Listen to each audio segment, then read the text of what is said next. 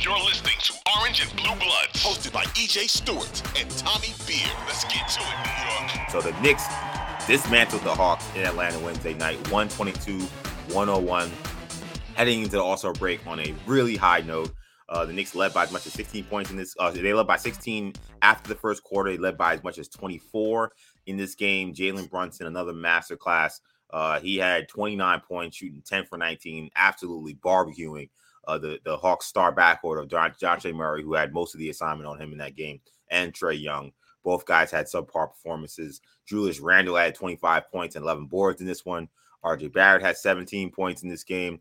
And the Knicks had another awesome contribution from their bench. You had Josh Hart, Obi Toppin, and Emmanuel Quickley all putting up double figures in points in this one. Every guy, the Knicks had a plus in this one, which is rare to see in the NBA, but that's how dominant the Knicks were. Everybody contributed.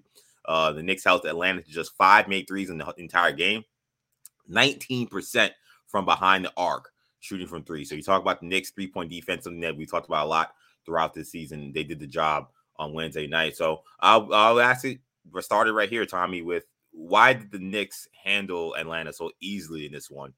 Because it was a thorough domination pretty much for the entire game. To borrow a phrase from Mr. Jalen Brunson, the vibes are immaculate in New York right now.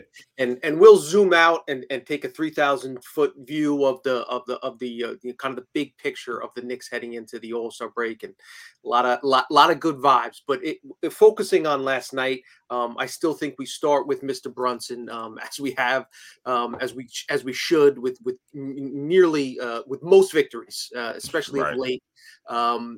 RJ Barrett outscored the DeJounte Murray, Trae Young backcourt by himself last night. Oh, you talking about it was Brunson who did that. Jalen Brunson outscored the Trae Young, DeJounte Murray backcourt by himself last night. He had 28 points on 19 field goal attempts. That is Brunson, while as Murray and Trae Young had 25 points on 26 attempts. Set the pace early. Got a couple good looks early on. We know Julius Randle came out hot, set the tone, and the Knicks never really looked back. We saw the bench come in and do what they do. Just really encouraging sign. I looked at the numbers this morning. In the 3 games since Josh Hart's arrival, so the 3 games the Knicks' previous 3 games, obviously they're 3-0 now. The Knicks bench unit ranks first in the NBA in offensive rating. They lead the NBA net rating. They're outscoring their opponents by 12.6 points per 100 possessions. So when you have a great starter in Julius Randle, a great bench combination, IQ continues to play well, flies under the radar, but just does everything. Just a superstar and what the Knicks ask him to do, excelling in his role. Isaiah Hartenstein continues to be a monster on the glass, had 11 more rebounds last night. And then you get that extra. Obi Toppin chipped in with 3 3-pointers last night.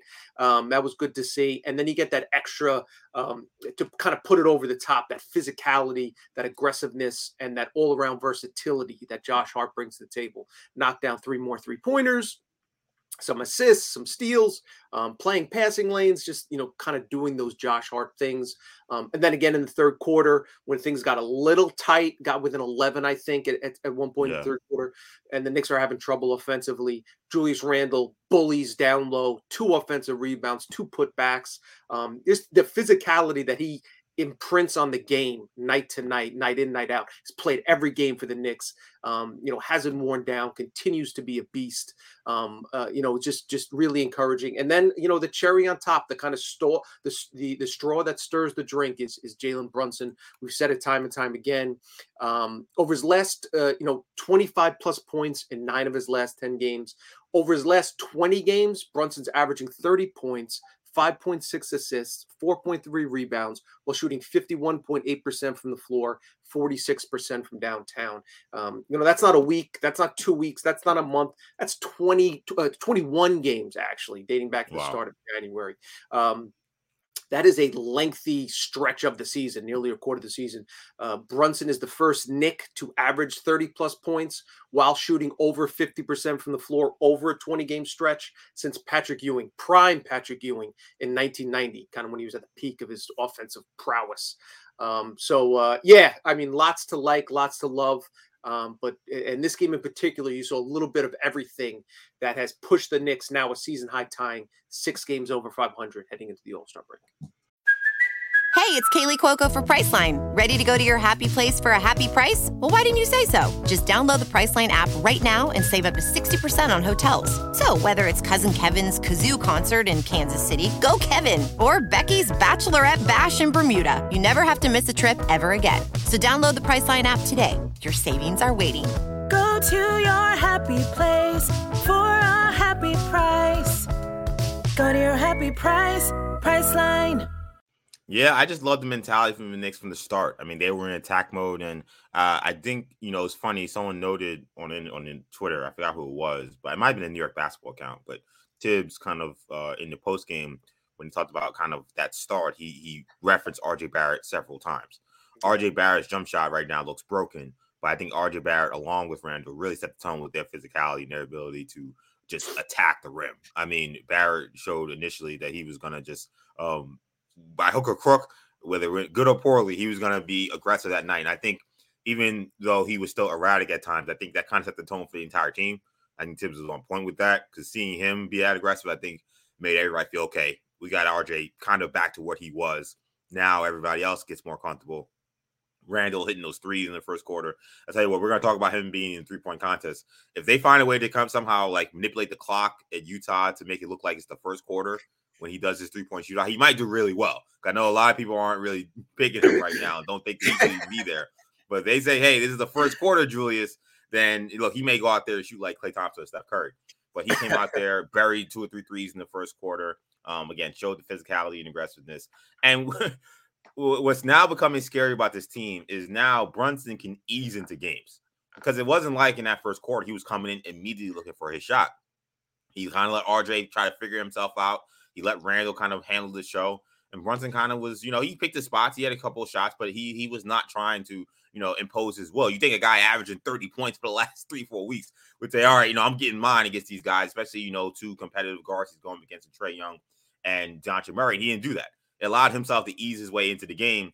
And then he started to take over in the second quarter. And then he started to have a big night. So the fact that the Knicks now have this kind of firepower where they can rely on several guys to provide for them, whether it be in the starting lineup, whether it be on the bench, it's really good to see. And I issued the challenge essentially yesterday. I said, put it on the line that the Knicks should handle this team. I didn't think that the Hawks really were in the Knicks class when you looked at just the rosters and the way both teams are playing. And I said, this is no reason why Knicks shouldn't beat this team. And the Knicks going out there and playing that way, playing with that kind of sense of urgency after the game. Nate McMillan said that his team just didn't have nearly the amount of effort and physicality needed to beat the Knicks that night. He said we just didn't show up and play a caliber basketball need to beat a team that's that good. And the fact that you have teams like the Hawks, who we look at as talented teams, saying that, hey, if we play anywhere below our normal effort, we're going to get blown out, which is essentially what Nate McMillan is saying. That speaks to high praise. It's just to how good the Knicks are playing right now. Really awesome performance. I don't want to gloss over, like you mentioned, Hartenstein, because, again, his physicality on the glass, it is really weird because he still is kind of being used not correctly, but he really has morphed into the role that Tibbs wanted him to be. Just a dirty work glue guy, a guy who's going to attack the offensive glass, attack the defensive glass with aggression, throw his body around. I mean, that block he had on Okongwu, another underrated moment of that game, might have been the block of the season for the Knicks. I mean, Okongwu can absolutely fly, and he met him at the rim and just completely rejected his shot. Awesome play by Hartenstein. Josh Hart continues to impress, topping it quickly, also phenomenal. Just all no notes, as they would say. All good stuff from the Knicks in this one. A really, really awesome performance. A couple things to touch on what you mentioned. Nate McMillan, we may have seen the last of this. That may have been the last game he coaches in Atlanta. I wouldn't be surprised if he doesn't come back after the break. Yeah. Trae Young quoted after the game, "We need a break. We definitely need a break." And just it didn't look like a team that was ready to compete. It didn't look like a team that was willing to match the physicality and the aggression that the Knicks brought to the table. So on the flip side, I'm going to compliment Tibbs, his coaching counterpart. He talked about making sure the team didn't take a break before the break. They'd won a couple games. Excuse me. But he was insistent that they come out with the correct physicality, the correct, mind frame, and they attacked correctly. And that's what they did. So credit to the team, credit to the coach for having them in that mind space to not, because you can, they'd won a couple games in a row. Maybe we relax. We were ready. Yeah. This is kind of, this is house money we're playing with in Atlanta. But as we know, every game counts, especially when you're trying to jump up into that 5-6 seed. This puts greater distance between the Knicks and the Hawks for that 8 seed. That's why you thought Atlanta would come out aggressive if they want to make a real run at the 7 seed, let alone the 5 or 6 as the Knicks, which is within the range of possibilities given their talent. This was an important game, but it just one in which they didn't have a chance. They didn't stand a chance right from the very start. Speaking on RJ, you brought up, I thought the best play from Barrett last night, and the good plays were few and far between, especially in the first half. Not only, he missed his first 6 3-pointers, he was also DeAndre Hunter had his way with him on the when RJ was on defense. That being said, third quarter, RJ catches a corner 3, catches the ball in the corner, and instead of shooting, immediately attacks the basket, ends up getting fouled, doesn't dunk it. But again, that kind of mind frame, if your 3-pointers and falling, attack the basket and impact the game positively, because as we've seen, and now as we know, the Knicks have a lot of interchangeable parts there on the wing. Those 35 minutes a night that Barrett may have been, essentially guaranteed over the first 3 years of his career. Those aren't given minutes anymore. Those minutes are earned. We could see more Grimes, who again his shot is still struggling, but defensively just does a great job on Trae Young. He was awesome on Trae Young. Awesome on Trae Young, and just again any perimeter player, guard, point guard, 2 guard, having a guy like Grimes start out the game on him is a great boon for the Knicks. So yeah, there's just a ton to like from what we saw Wednesday night in Atlanta. Yeah, I think that Barrett game was a game where you don't really have it and you got to do something for your team. And he found a way to contribute in some way by just being a Tasmanian devil, just putting his head down, going to the basket. He took those 6 threes. They were wide open. So he had to shoot a lot of them. But, I mean, his jump shot looks really bad right now. Like, I don't know what's going on with that. I know last time I challenged Drew Hanlon actually helped him out, and then he started shooting the ball well. Maybe now I'll say again, Drew Hanlon, figure something out. What the hell's going on with your boy? Because I don't know how he was shooting so well prior to the injury. Now, there were some shots last night where some of the worst shots I've seen him take from 3 wasn't even close. Really ugly. Really ugly. Yeah, wasn't even close. Sometimes guys just need to step away, like we all do in any walk of life. Just a couple days away, a week away from the grind that is especially an NBA season. So he mentioned it. He said he was just kind of worn down physically, mentally. Kind of alluded to it in his post game comments. Which is clear. It's clear as day for anyone that's watching. So hopefully he gets a nice little extended rest here. Whether that's getting shots up with Drew Hanlon gym or just going to a beach somewhere and not thinking about basketball for 5 days. I'm not sure what would be more beneficial for Barrett. But for the Knicks to kind of unlock, and we'll talk about kind of as we recalibrate where the Knicks are headed this season, they need RJ Barrett to knock down those corner threes, to knock down those open threes.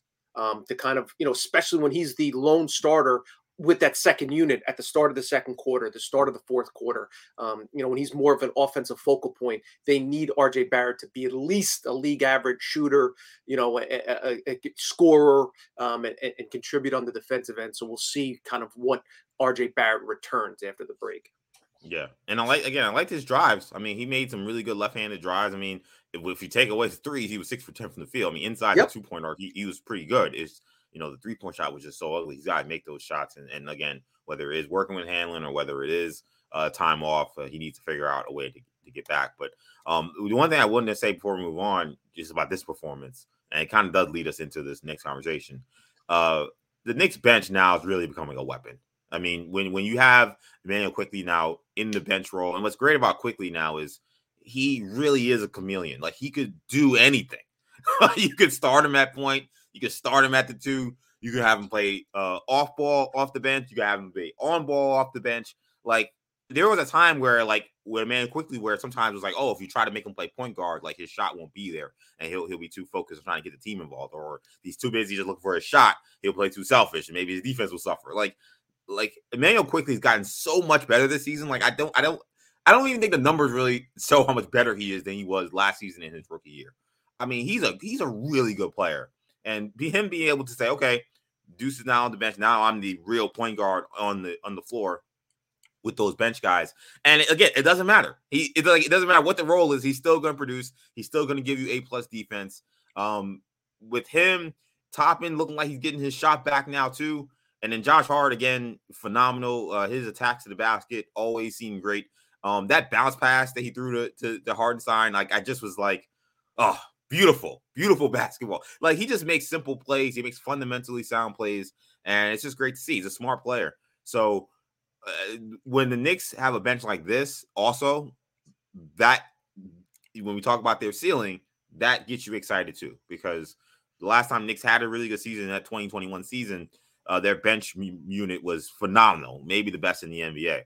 It feels like the Knicks are getting to that area again. I'm not going to say they're going to be that good, particularly offensively, but just in terms of overall effort, defense, hustle, and some scoring ability, their bench is a weapon now, and that's and they just, I mean, they detonated on the Hawks in this game. I mean, they really hurt them. Start that fourth quarter and in the second quarter as well.